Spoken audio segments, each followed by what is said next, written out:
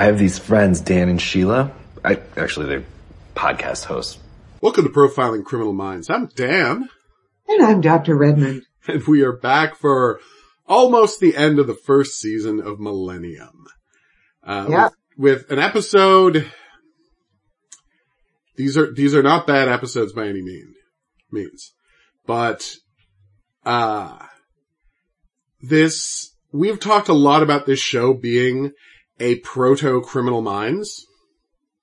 Yeah. And there is no episode that is more, this is a proto-episode of Criminal Minds than Broken World. Right. Like. Exactly.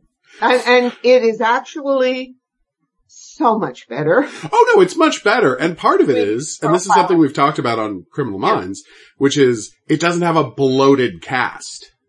Right.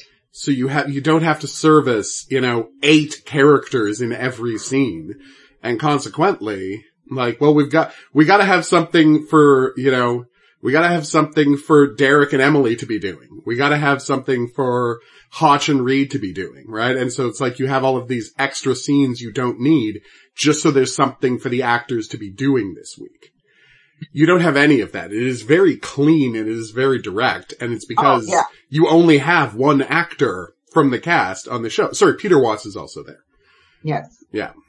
But it's Frank that does the profiling and explaining about what's going on. Yeah. And receiving the blowback from people. And then, having to deal with cops who don't want to believe this is a real thing.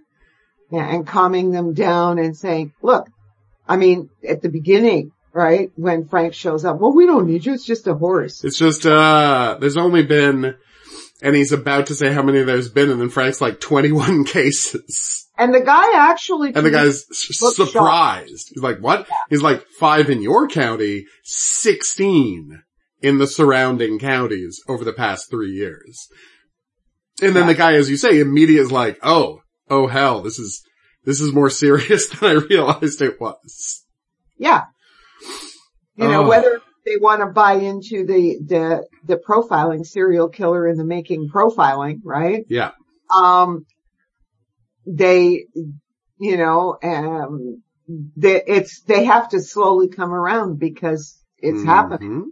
Yeah. Like whether they want to believe it or not, this stuff is happening. Yeah. And, we've seen lots of episodes about people killing horses. Just worth thinking about how many episodes of television we've seen about people killing horses. Between this and Cracker and American Cracker. Just people love killing them horses. Touching Evil, not Cracker. Yeah. Touching Evil and American Touching Evil. Yeah. Lots of people murdering horses, which they get into the psychology of murdering horses that's in a really horrifying way this week. Oh God. Like that was brutal. Like when the veterinarian, who is not but looks uncannily like a young Julianne Moore. Yes, she does. She looks distractingly like Julianne Moore. Yes, but she also is it's interesting that the redheads and the women that Frank runs across who are sympathetic, who are like Catherine. Mm-hmm. In some ways, right? Oh, absolutely. The ones who can just sort of, just that ending scene I know. Goes off in her horse is so where was Catherine? He didn't even did he talk to Catherine even this week? No. Just an investigation this week. Yeah. Yeah. And it was clean. It was there's nothing special to talk about here. No, just a lot of, I think that what's notable about this episode is that it's just the elevation of this kind of generic serial killer story we saw, hundreds of times on Criminal Minds. Yeah. We've seen this kind of serial killer narrative. There's a serial killer. He has a theme. He has a background that explains his theme, right? He has a certain obsession. It does do one thing that, is traditional for how they used to do television and movies, but Criminal Minds never did, which is because, you know, there's so damn many characters, this could never really happen on Criminal Minds, but a scene where Frank has to solo face off with a guy who's explaining his whole thing while Frank's facing off with him. That's something Criminal Minds never really did, because again, it doesn't really fit the structure of the show. Mm-hmm. And that's not a criticism, it's just an observation about how Criminal Minds was structured. But yeah, and by the way, I really did like that scene, and the fact that it ends with the man getting stomped to death by horses. Yes. The horses take it out on him. Finally. But yeah, like that whole conversation that he has with the veterinarian about how horses are socialized to be victims. That no matter what, from birth, they are socialized to trust men implicitly. Yeah, I mean, yes, you're right. And spoiler alert, she's really talking about women. She's really talking about women. Well, yeah, because the horse is a substitute. Exactly. Yeah. But the whole idea that, like, women are just supposed to trust men, right? And supposed to accept the violence that men do, right? And this woman gets attacked, and it's notable that they cast a whole extra actor. Donnelly Rhodes. Yes. Of TV's Danger Bay and TV's Da Vinci's Inquest. Like, famous Canadian actor. I mean, it's not a big deal for Americans, but it's a big deal when we see Donnelly Rhodes.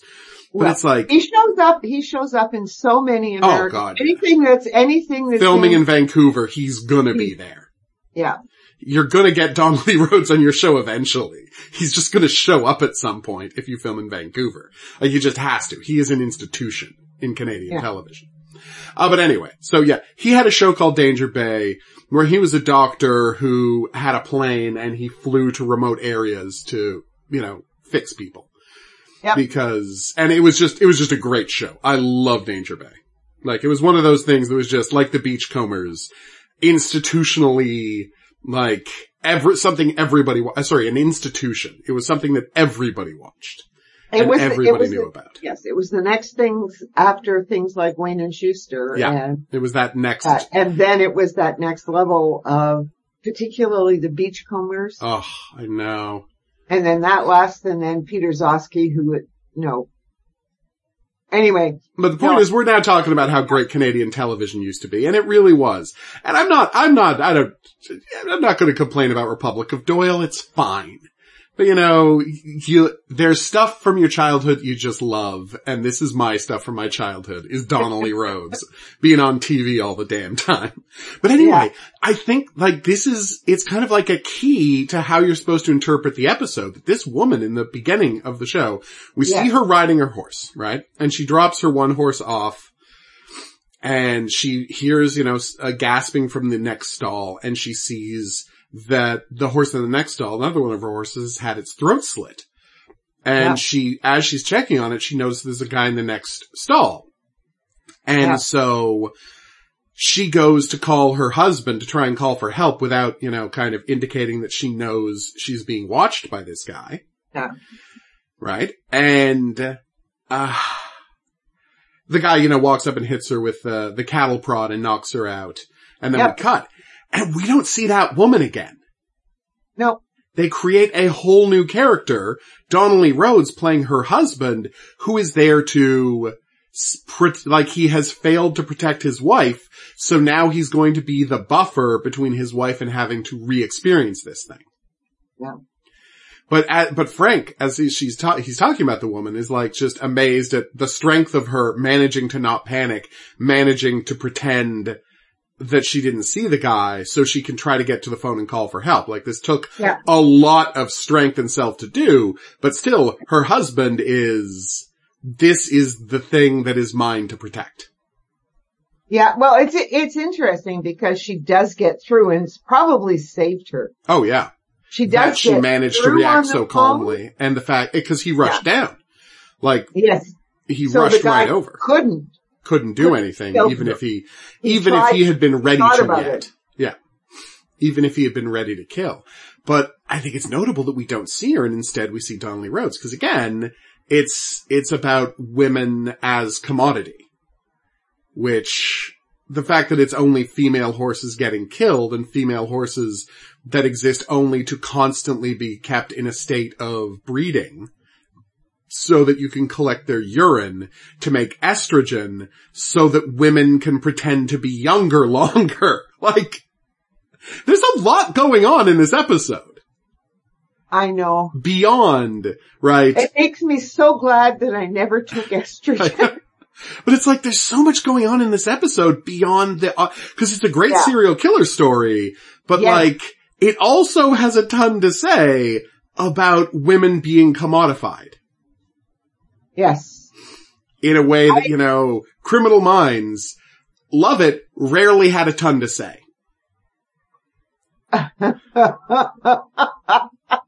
Is that fair or is that me being too mean?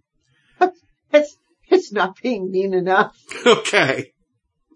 Come on. No, it's true. Didn't generally have a lot to say about things.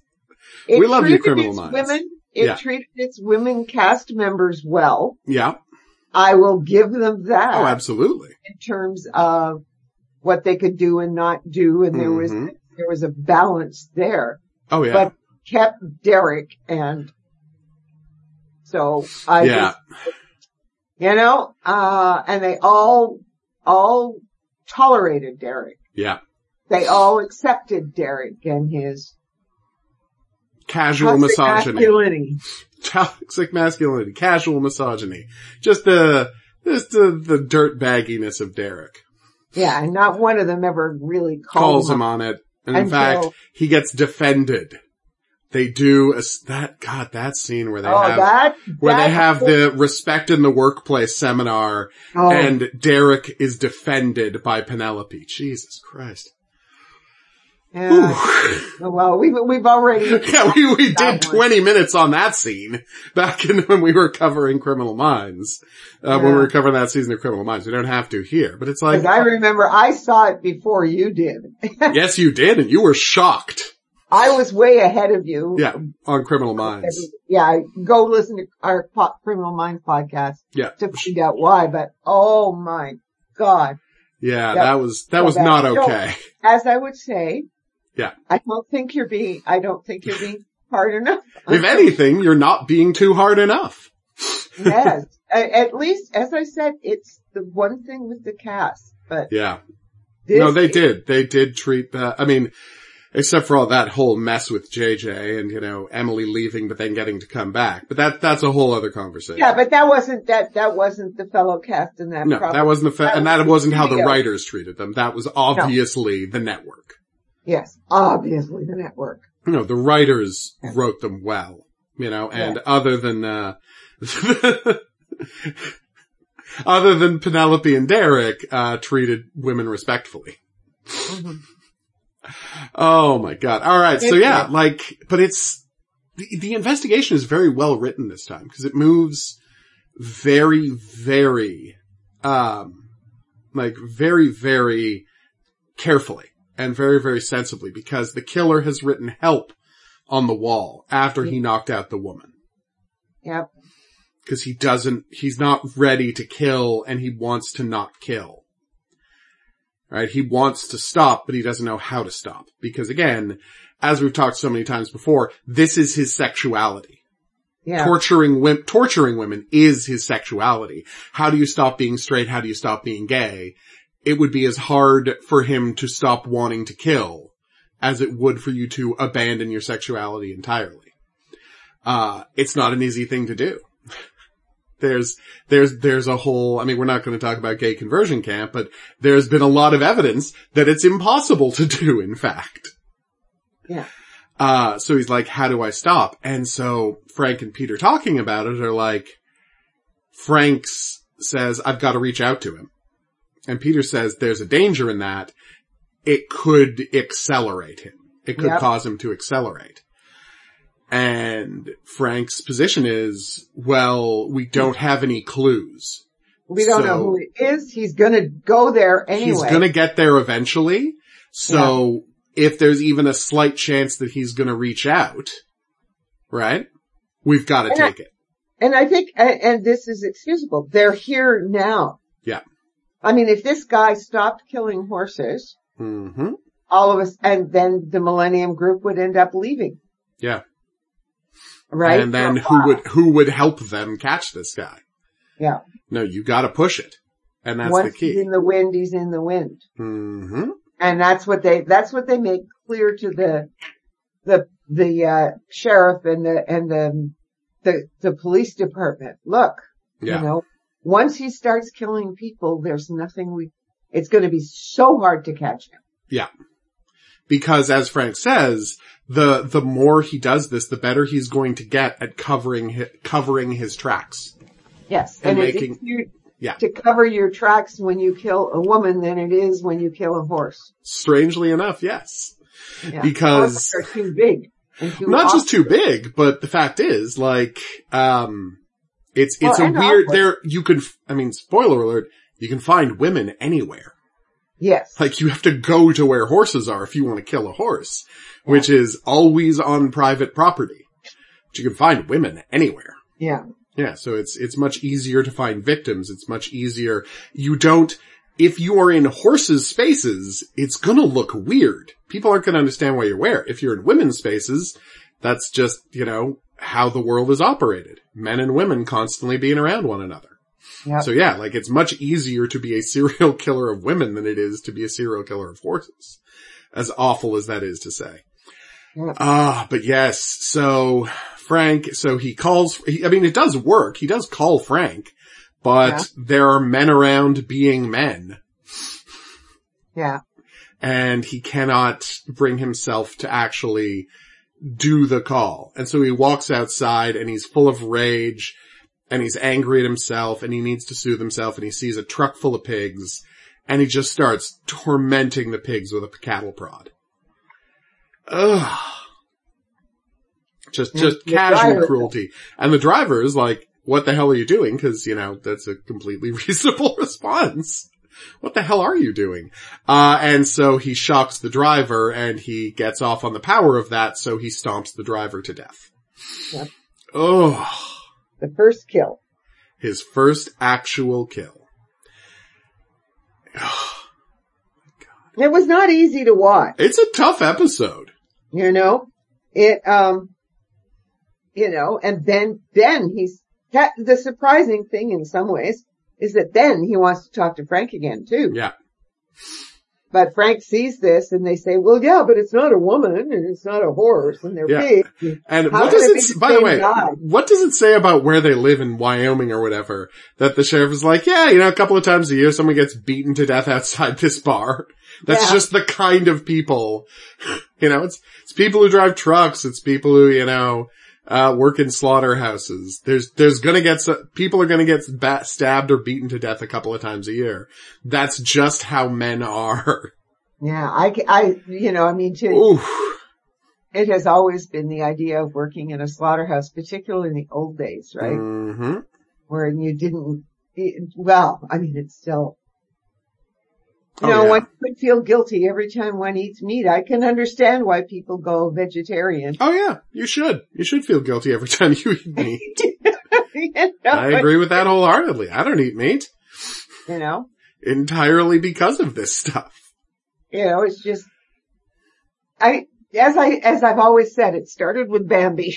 Yeah, I know. But, it's when you watch things like this, right, and you hear about what's going on in the slaughterhouses and how, the pigs were just, But the fact that, as she says, you gotta keep these horses pregnant constantly for their entire lives to make this, estrogen-filled urine that you need to make artificial estrogen for humans, meaning they are constantly pumping out horses every 8 months or whatever.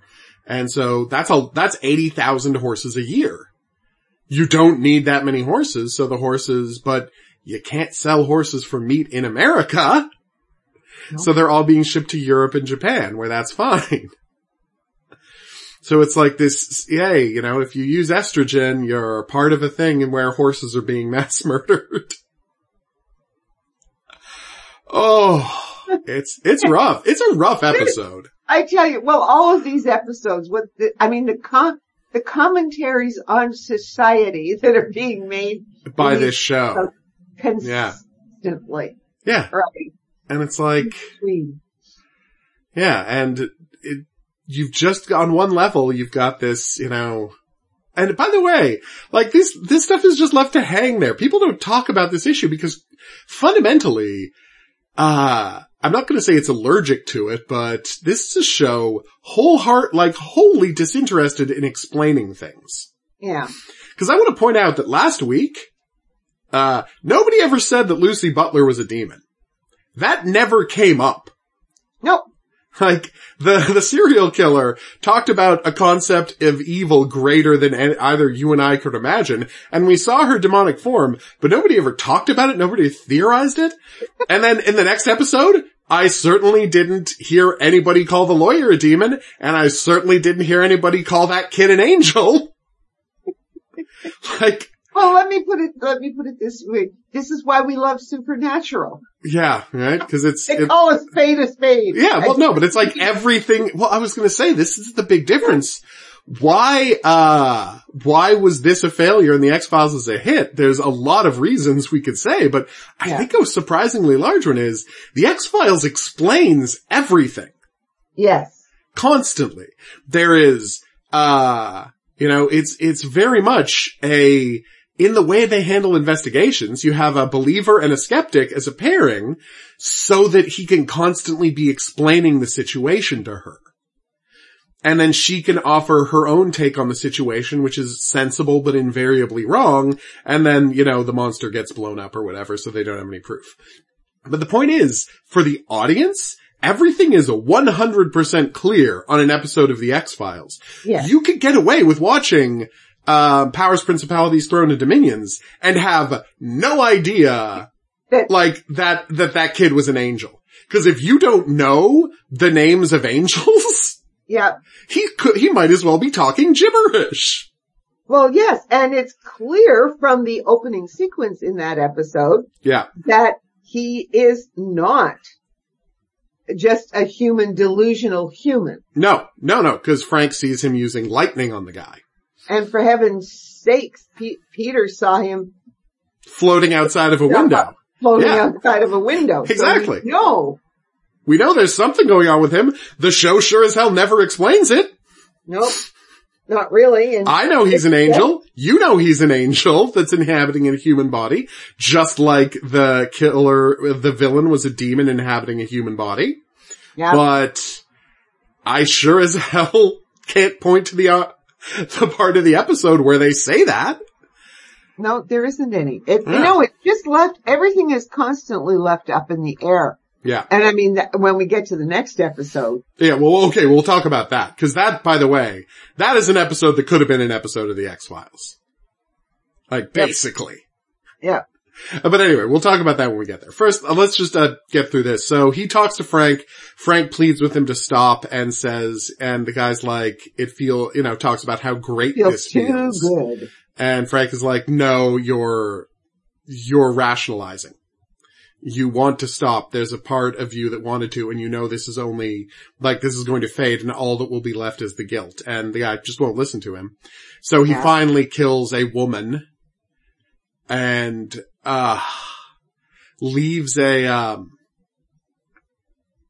slits the horse's throat, right, at the jugular, like he's always been doing. But the woman he hangs from a hook and brutally tortures. And then we see him, just in case, the sexual aspect has been unclear to you, we see him naked out in a field, covered in blood, celebrating the murder.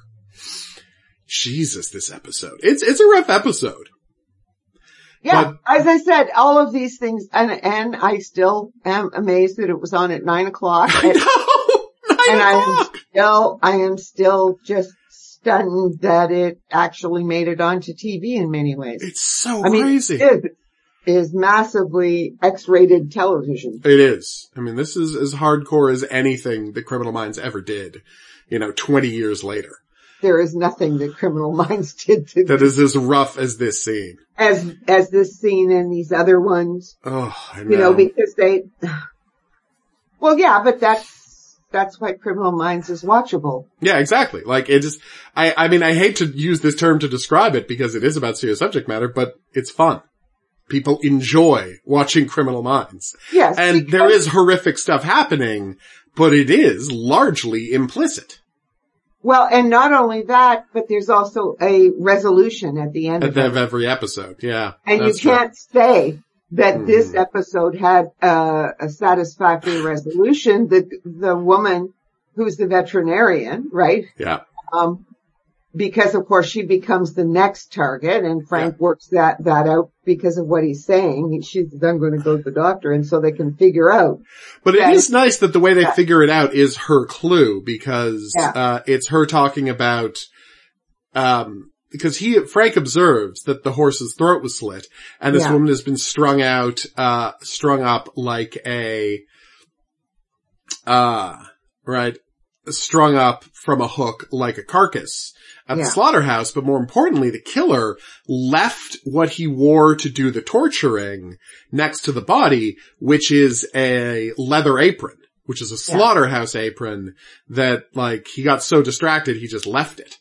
Right. And it, of course, you know, has horse blood on it and female horse urine, which is what encourages the veterinarian to explain about this whole estrogen thing we've been talking about. Yeah. And the funny part is, this of course makes Frank realize, like his knowledge of this horse thing, his obsession with horse and women had to have started when he was young. So he would have grown up on one of these farms. Yeah. And he almost certainly works in a slaughterhouse now, because of the way he's killing these animals in, like, the most efficient way by slashing the jugulars. And so they search through horse farms. They search through all the horse farms of this type, the female horse breeding farms in the area. Right. And they find one where the guy also works at a slaughterhouse, and they race over there and they find the bridle stolen from the first woman's horse that, he killed. And then he phones the switchboard to say he's going to kill the veterinarian. So they run to the slaughterhouse where he works, because that's a completely logical thing. And then we get then it's all done but for the details, right? Where we have the chase scene, we have him menacing Frank, and we have a beautiful sequence of this man getting stomped to death by horses. Yep. Which is, I mean, it's the first time I felt catharsis watching an episode of Millennium. Yes, nothing supernatural here. Nope. No ambiguity here. No, the bomber just gets shot in the head mid-conversation, and it turned out there wasn't really a bomb. None of that. None of that. No, this man gets stomped to death by horses exactly the way you want him to. Yeah. Yeah. Horses' revenge. Yes, the horses get their revenge on this man. Yeah. It's the ending we wanted, and for the first time on the show Millennium, we got the ending of an episode we wanted. Yeah. Which is nice. Very happy about that. Yeah. Oh, but yeah, it's a lot. It was a lot. I mean, Daniel uses the word beautiful, semi-ironically? Yes, with prejudice. There you go. Yes, that's a good way to describe it. Mm-hmm. Yeah, this, as I said, but as a serial killer and as a profiling episode, it's probably great. One of the best that you can see. I mean, you get the odd other one. Yeah. That we've seen, but this one, because it takes the time to slowly explain how this is happening and what's happening, rather than using, he's decompensating. But yeah, it's specifically talking about, like, the phases of serial killer and him moving from horses to people, and how he's discovering how his fantasies work, right? He's discovering what he really wants by experimenting. Yeah. Right? He is going through a sexual development. Yeah. Right? And that is what the whole episode is about. Yeah, and you have to understand that he'd been doing this since his childhood. Exactly, because very clearly. Oh yeah, he was raised on this exact kind of horse farm. Yeah, where the horses were kept constantly pregnant. Yeah. Right? And again, it's, reinforcing femininity and, the ability to breed as a commodity. Yep. Right? It's all there in the episode. Like, it's all perfectly clear what this episode is about. It's just so rare to, like, again, Criminal Minds is never about anything. As we did when we did our five episode end. Of trying to figure out, yes, as we spent 10 hours seeing if we could say that Criminal Minds is about anything. And we went, well. Not really. Not really. But it did have interesting stuff to say about subjects. And it was remarkably consistent on a few topics. Well, on a few topics. Yes. On some topics it was remarkably inconsistent. Yeah. So, as a single sort of episode without the, without the horrifying gore, I guess you could say. Could have been an episode. No, I'm just saying structurally, the kind of thing that was talked about. This could have been an episode of Criminal Minds. It's just, Or the X-Files, No, I don't think this could have been an episode of the X-Files. The next episode is 100%. If you told me that they hadn't done this on the X-Files and they rewrote a script to be a Millennium episode, that wouldn't surprise me at all. No. Like, just the way this episode is, I'd be like, yeah, no, I believe this was originally an X-Files script. Mm-hmm. Alright, so, we open on Chernobyl, which is quite a weird way to open an episode of television. Yeah. Which at the time was just as crazy as it sounds because it seems like the distant past, but it's like, when this episode happened, Chernobyl was just like, 10, 12 years earlier? Like, it wasn't that long ago. It was in 86. Oh, so it was 10 years earlier. 11 years earlier at this point. So thank you. Like, it's a thing I remember happening, Chernobyl. Oh, yeah. Like, it was a huge deal, even for a child. Like, cause everybody was freaked out by Chernobyl. Like, the two big news stories I remember from my youth, like, obviously I remember the first time they attacked the World Trade Center. That was gigantic news. But the two giant news stories I remember from when I was like a child who didn't watch the news, cause that's how big these stories were the Challenger disaster and Chernobyl. Yeah. Cause those were the ones that broke out of just being on the news and being things that everybody talked about everywhere. So yeah. So it's not, when this episode was made, it's only 10 years, 11 years in the past. So it's a relatively recent thing. And, Ipochnik, they're talking about this guy being there. Yeah. Right. And then we see Chernobyl explode. As everybody's trying to stop it, they can't, and it explodes. And then we fast forward 10 years and we see one of the guys from the Chernobyl scene at a meeting talking about how Ipochnik is back. And then he walks outside and Ipochnik is there and shoots him in the face with a shotgun at point blank range. It's a dramatic opening. It's a really dramatic show. Yes. Yeah. Yes. It's a hell of a dramatic opening. You gotta give it that. Yeah, and the guy doesn't do a thing except cross himself. He even kills him before he finishes crossing himself. Yep. Which is meaningful.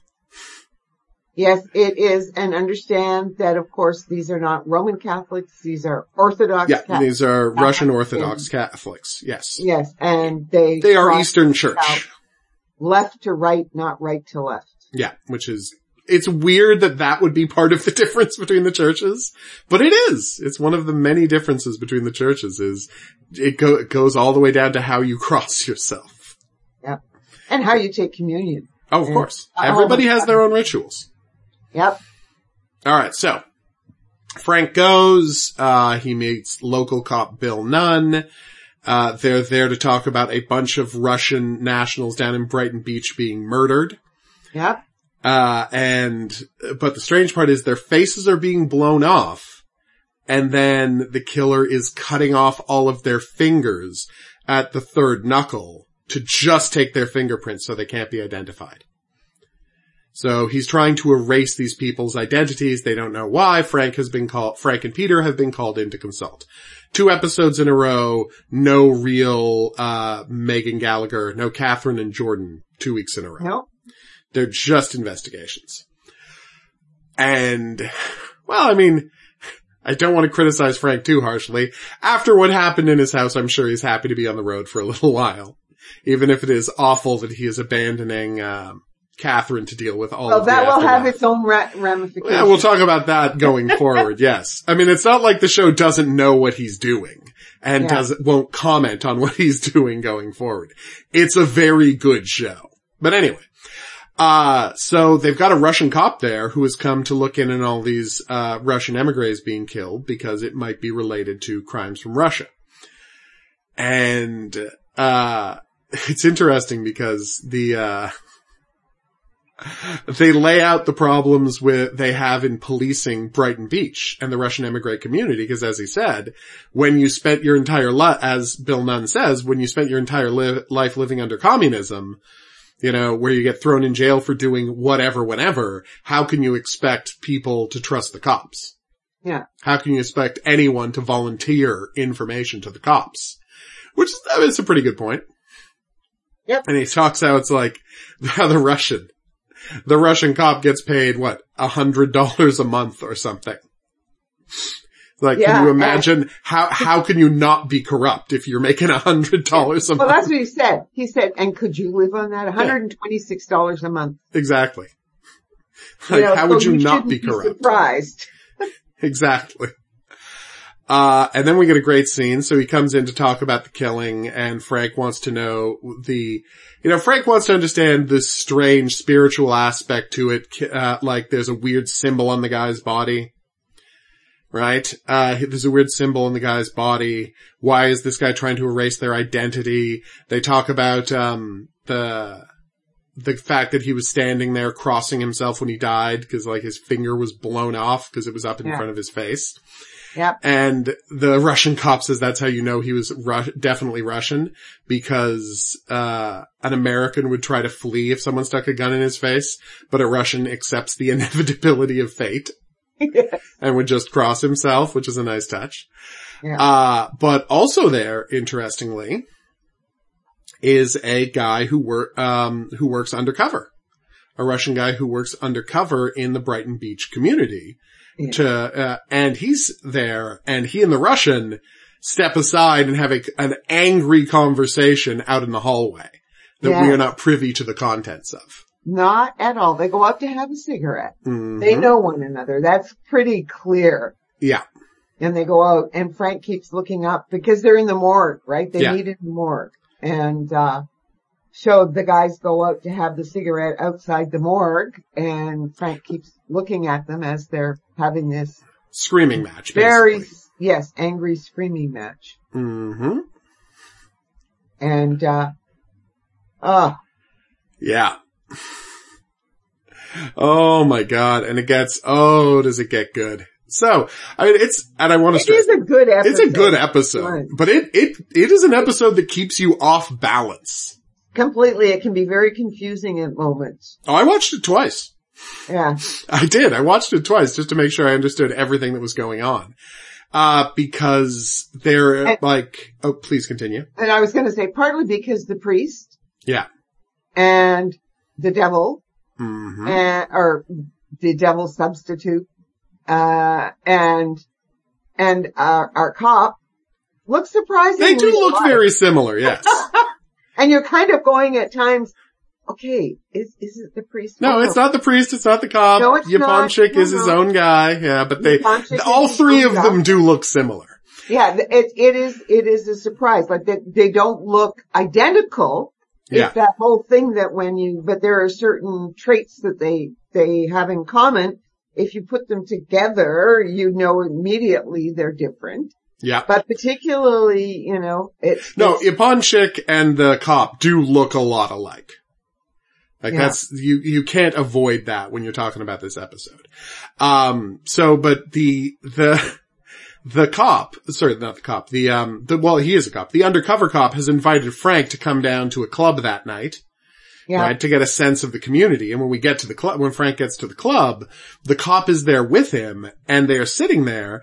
The Russian cop is there. The Russian cop is there with the undercover cop. Yeah. And what he says, as we see that the Russian cop is holding on to these 3 strange painted cards. Yep. And the undercover says, look, I mean, everybody knows you have these. Like, everybody knows you have these. If he wants them, he'll come and get them. Right? I've put the word out.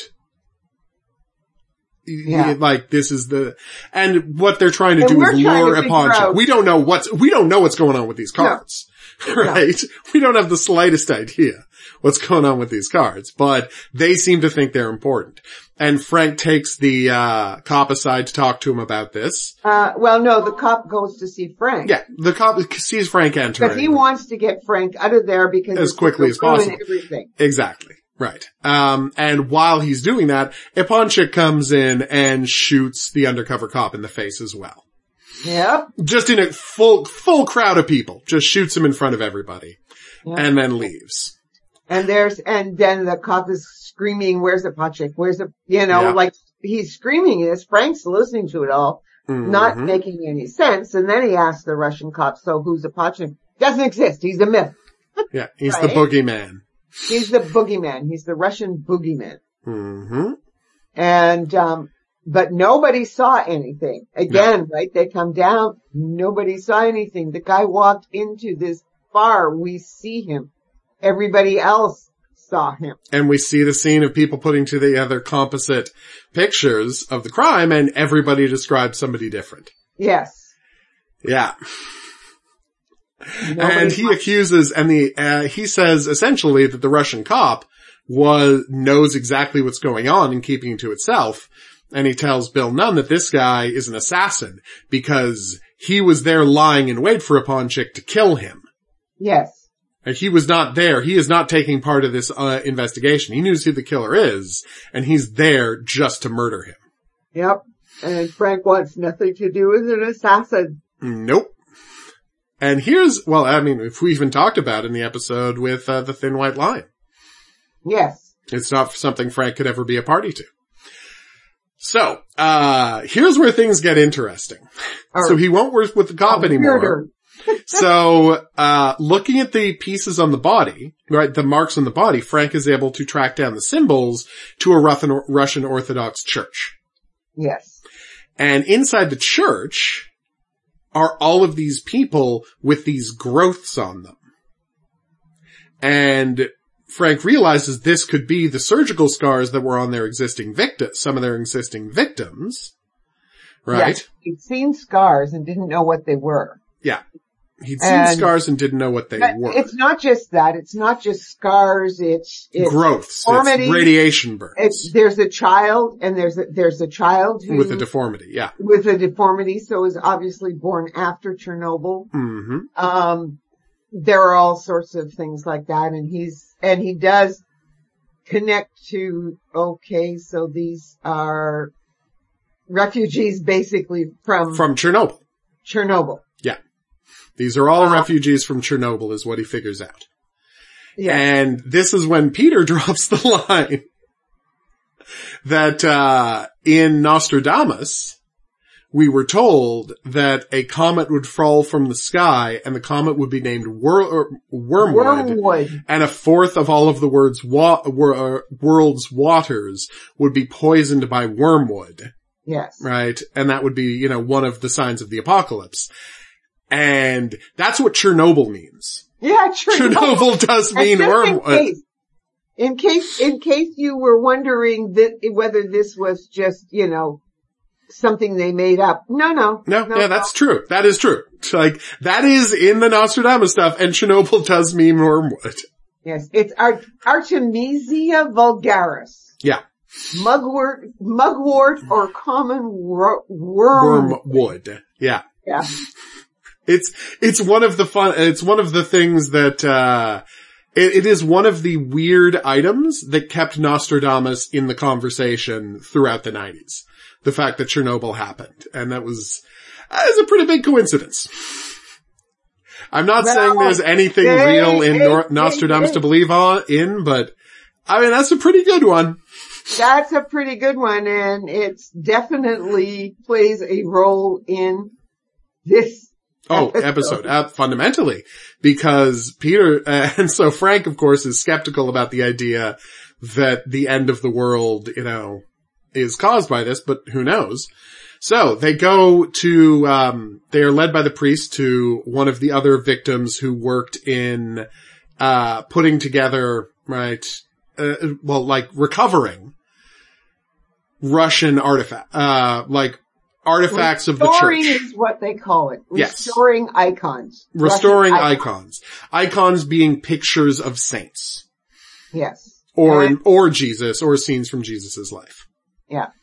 But yes, mostly pictures of saints. And when we see what's in her workshop, we realize this is what the cop had on him. And that, these are more of what the cop had on him. They were more icons. Yeah. They were more icons. And so they find a mailing address of a person, right? Cause she was going to be sending it to the Russian consulate and she never got a chance to before being killed. And so, Peter and Frank are like, well, let's go see this guy she was sending it to. And so they go to see the guy, and it's Iponchik. Yeah. Surprising no one. Yes, we recognize him. Yeah, we recognize him immediately. Recognize him yet. Of course not, because, Frank didn't see him. No, but we did. We know. We've seen him a bunch of times. He comes in and, yeah, thanks them for it. And, they try to ask him about the murders, offers to pay them for their trouble. Yep. And of course they just want to know what's going on with Iponchik, with Chernobyl, with the stolen art. And he's like, look, I'm just a guy who's been hired by the Russian government to repatriate our stolen art. Yes. And I don't know anything about this otherwise. And the thing is, this is after Russia as the USSR has broken down. Exactly, because the communists had come back. Yeah, exactly. They talk about how this part of the church had been outlawed by the government. And so most of the art was destroyed and some of it was, stolen from the country, and now they're trying to repatriate all of it. And where it gets good is now they start talking about the Antichrist. Well, yes, because our Russian cop, doesn't believe. No, he says, no, this is just, he's a criminal. Whereas because he doesn't go to the church. No. He just wants to kill him. Because what they have discovered is that Yana and the 3 people that were killed prior to his getting are there, all people who worked at together. Chernobyl. No. They worked together. 2 of them were cops at Chernobyl, and one must have been one of the scientists. That maybe both of the other 2 were scientists. Presumably all of the people worked at Chernobyl. Yeah. Yes. And what we're beginning to understand is that this church is a church, that the priest, certainly they all believe that Chernobyl was a sign. Yeah. It was one of the apocalypse is coming. Apocalypse. And in the beautiful, and then kind of the message of the episode is, be happy for the apocalypse because that means Jesus is coming back. Don't worry about this is, okay. So when he goes in, right? Mm-hmm. When he goes to the service, because we see more than one service and we see mass, right? Oh yeah. And we see Iponchik coming to one of the masses, and the priest will not, just passes him by. Yeah. Will not give him communion. Will not give him communion and passes by. And Frank, when he walks out the church, somebody says something to him in Russian, right? And the guy keeps looking at him and Frank repeats it back. Yeah. Right? And it's, surely I come quickly. Yeah. Right? Or I am coming soon. I am coming soon. But, well, it depends on the translation, but yes. If you have a red letter Bible, it is the last words of the Bible. Well, they're not exactly the last words that Jesus says. There's yes. a few words after that, but this is the last thing Jesus says in the Bible is, "I will be coming quickly." Depending on how you're right. Depending on how you translate it. Well, yeah, I come soon. I will be coming soon. Anyway, that is whatever the Russian. So Frank just says it back to him, right? But so that makes it clear, right? Yeah, that's what this church is about. Yes. And of course they want to arrest Yaponchik, and of course they can't arrest him because he's there on diplomatic immunity. Oh, and they've got no evidence. And there's no evidence. So while Frank is looking into this stuff, the cop follows Yaponchik to a Russian bath. Yeah. And where Yaponchik has just killed 2 people and then shoots him in the back of the head. Yep. But what he didn't realize was that that's part of the story of the Antichrist. That he survives miraculously survives a head wound. And Frank, because he now understands the whole biblical stuff, is going, we have to, because they took these 2 guys up. He was dead. He wasn't a miraculous surviving it. He was a corpse. Dead. They put him on the thing, but by the time they get him onto a gurney, they're getting life signs, so they take him to a hospital instead. Yeah. And by the time he gets to the hospital, he's a lot better. Well, and they just don't understand what's going on. Yeah, the poor EMT. Poor EMT's going, but he was dead. 100% he was dead. He was dead. Yeah. And it's in the ride to the hospital that he starts moving, right? Yeah. Okay, so this is part of the story of the Antichrist. This is another one of the signs. Mm-hmm. And, and then poor Yano. Oh, that poor cop races to the hospital to execute him. Yeah, again. And he's like, do any good. And the Antichrist tells him, that's not your role. No. You're not the one who kills me. You're the one who essentially sets me up. You're the one who reveals my power. And the guy and the cop, finding this a persuasive argument, maybe the Antichrist is a hypnotist, I don't know, drags him to the roof of the building so that he can be spirited away in a helicopter by the Russian government and brought back to the consulate where he has diplomatic immunity and can be brought to the airport later at his own pace. And the interesting part is that, like, we're left with the idea that wait a second. The 10 nations of Europe, that Russia and the 10 nations of Europe are going to go to war with Israel, and that is going to be the start of the end of the world. And Frank says, okay, but what if it's not the 10 nations of Europe? What if it's the 10 nations that made up the USSR? And what Yaponchik is going to do is reform the Soviet Union. Yeah. And, given what's happened since this episode aired, how we have our own bald Russian Antichrist to deal with. It's almost 30 years ago that this was there. I know, right? Yeah, and there's poor Yano, right? Because he's supposed to be going. Yeah. On the helicopter. They're trying to drag him onto the helicopter. And he doesn't want to go with the Antichrist. Because he now believes. He now fully believes that this is not just a serial killer coming to murder everybody who worked at Chernobyl to cover up the fact that it was sabotage that he did that created the event, right, that caused the meltdown. But in fact, now he believes this actually is the Antichrist. Yeah. And so it does end with, and the Russian security services are trying to pull him away, but the helicopter has to take off. Yep. So they leave him, but they leave him with Frank. Because Frank is holding on to him because he keeps saying, Frank, don't let them take me. Don't let them take me. Oh. And so we see at the end that he is now a believer. He is in the church. He is now at the having church. Communion. Yeah. Mm-hmm. And the last words of the episode, like were the last episode, like the end of the Bible is, he is coming soon. Yes, he is coming soon. That is what they say to each other. I mean, the thing is, on one level, this could be an episode of the X-Files. Yes, it could be. It could have been. But, like, that's not a criticism. The X-Files was a great show. And they have managed to, yeah, oh yeah, but they managed to make it work. Like, even if this was originally an episode of the X-Files, it feels completely natural with Frank and Peter in it. You know what? What?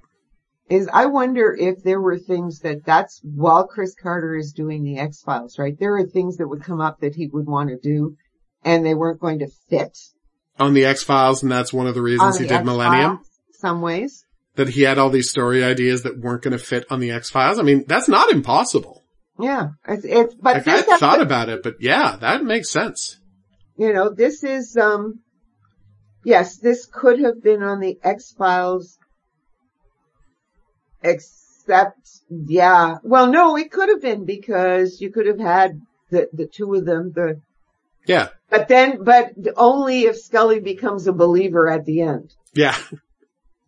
Which would have been a weird way for the episode to end. Yeah. So, yes, I don't think you could have ended it because it is clear that whatever Frank, we don't really know what Frank thinks, but given the two episodes before the horse episode. Yep.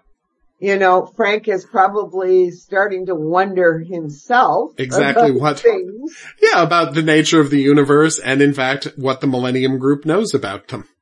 Yeah, and and this episode, because it's called Maranatha.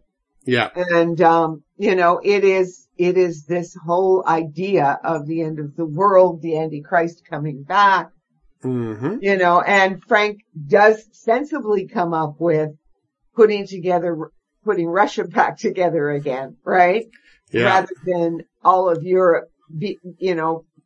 Coming together to attack Israel. To attack Israel. No, we're gonna, just Russia. That's okay, right? And none of them want to see that, right? Mm-hmm. No, it's an interesting idea. And I mean, I'm not for nothing, you know. Russia is currently funding attacks on Israel. Just putting it out there. Just putting that out there. Obviously I'm being silly. Yes.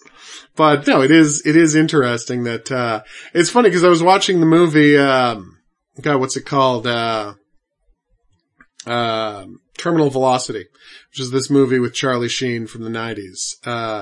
It's perfectly fine. Like, it's, David Twohy, who would go on to make the Pitch Black movies. Just a good screenwriter. Just a traditional, 90s action thriller. But the funny part about it is, James Gandolfini's the villain, back before James Gandolfini was a big deal. And the villains in this movie are KGB agents who want to use a bunch of stolen Russian gold to, take over, the new, essentially to be use the Russian mob and all the stolen Russian gold to put their own guy in charge of Russia and bring it back to being the Soviet Union. And I'm like, that is exactly what happened. Like Yeltsin wanted to stay in power at any cost because the shock doctrine was going so badly that socialists were threatening to come back in and Yeltsin wanted to stay in power at all costs. And so the KGB said, we've got all of this money from places that it's not important that you know about it. We can guarantee you being reelected, but what you have to do is you have to turn over being president after a couple of years to this, to this Putin guy. Yeah. And that's what he did on, the year 2000. What we were told was going to be the end of the world. Well, that is when Putin got into power. So I'm just saying this episode, I'm just saying this episode has some interesting stuff going on in retrospect. Cause there were no great plagues or earthquakes in 2000, but Putin did get put in charge of Russia. Yeah. So just worth thinking about. Anyway, the point is they're both very good episodes. I would say, just because of the really interesting stuff it has to say behind the serial killer plotline, I would say Broken World is the episode I find more interesting, but they're both very good episodes of this kind of show. And, it's even when Millennium isn't being Millennium, it's still just a damn good show. Well, and I do think that Millennium is Millennium in Maranatha. Oh yeah, no, that's true. Yeah, which is not what they say. Like that is the response, right? Mm-hmm. The line is, I don't know, usually the Lord come quickly or whatever. And then Maranatha is basically Lord come. There is the Lord has come. Mm-hmm. And that's why it's at the end of Revelation, right? Basically, Lord come quickly, right? It's I don't know. The Chernobyl one, it was a little confusing. It is. I did watch it twice. Yeah. And if you have to, yes. And it was because I kept watching it going. And I did go back a few times. I didn't watch it twice from beginning to end, but I had to go back a few times, and double check. Okay. Wait a minute. Who are these guys? Okay. Yeah. And they do get the icon fixed. Mm-hmm. The icon that was damaged by the Antichrist. We'll just call him what he is. He's the Antichrist. Because he scratched, we didn't mention that he scratched the face off of, the icon. Yeah, no, it was I can't remember now. But anyway, it doesn't matter. Wasn't it the icon that revealed what he looked like? No. Oh no, it was the other one. You're right. No. The icon in the church is, I don't know, was it an icon of Jesus? I'd have to go back. Yeah, I think it was of Jesus. Yeah. But yes, I think that was it, and he scratched it out. And at the end of the episode, they have had it restored. Yes, and the only thing that Iponchek didn't have was a black dog. Well, maybe it's back in Russia. Maybe he left it in Russia. It is, I just keep seeing The Omen. Yeah, I know, right? Oh my. Okay. Giant black dog from The Omen. Yeah. But yeah, no, it is a really good episode of television. And yeah, it is Millennium, especially because of the concerns about the end of the world is a very Millennium kind of thing. But I just mean like stylistically, there being, this supernatural creature with a lot of lore behind it and them gradually finding out that it's real. Very much has the structure of what it's like watching the X-Files. Yeah. Is my point. And normally the show is not like that. No. But that's okay. No, it's fine. Again, it's not a bad episode. It's a very good episode. Partly because, after all, we are coming. That is the whole thing of Millennium. We are coming. Yeah. We are coming to the, there are within the signs. The signs are all around us. Yep. But the time is now, as the opening credits say. Yes. Like we are the generation, and by the way, this is the thing that all doomsday cultists believe, that we are the generation for whom things are actually going to happen. The Bible was written about us. Yeah. All those people before just misinterpreted it. But we're the ones whose stuff is really about. Yeah. Oh God. Alright, so we're gonna wrap it up here. Next week, we are gonna watch the final episode of the first season of Millennium, and then we're just gonna talk about what the show tried to do in its first season, what it accomplished, and, our favorite or least favorite moments. I hate to say it because I don't want to sound like too much of a fanboy. I don't know if I'm gonna have any least favorite moments. No, I just love this season of television. Well, I'm sitting down. I mean, there's all sorts of things I can say about it, but I can't say, I can't pick it's not like looking at a season of Criminal Minds where you can just. You're like, here's my favorite episode, here's my least favorite episode, can you believe they did that episode? Yeah. There's nothing like that on Millennium. There's just not. Yeah, it's very weird. Anyway, we'll talk about that. You're right. That's next week. For now, though, if you have any questions, if you have any comments, if there's any profiling-related fiction you'd like us to check out, please drop us a line at profilingcriminalminds@gmail.com. We would love to hear from you.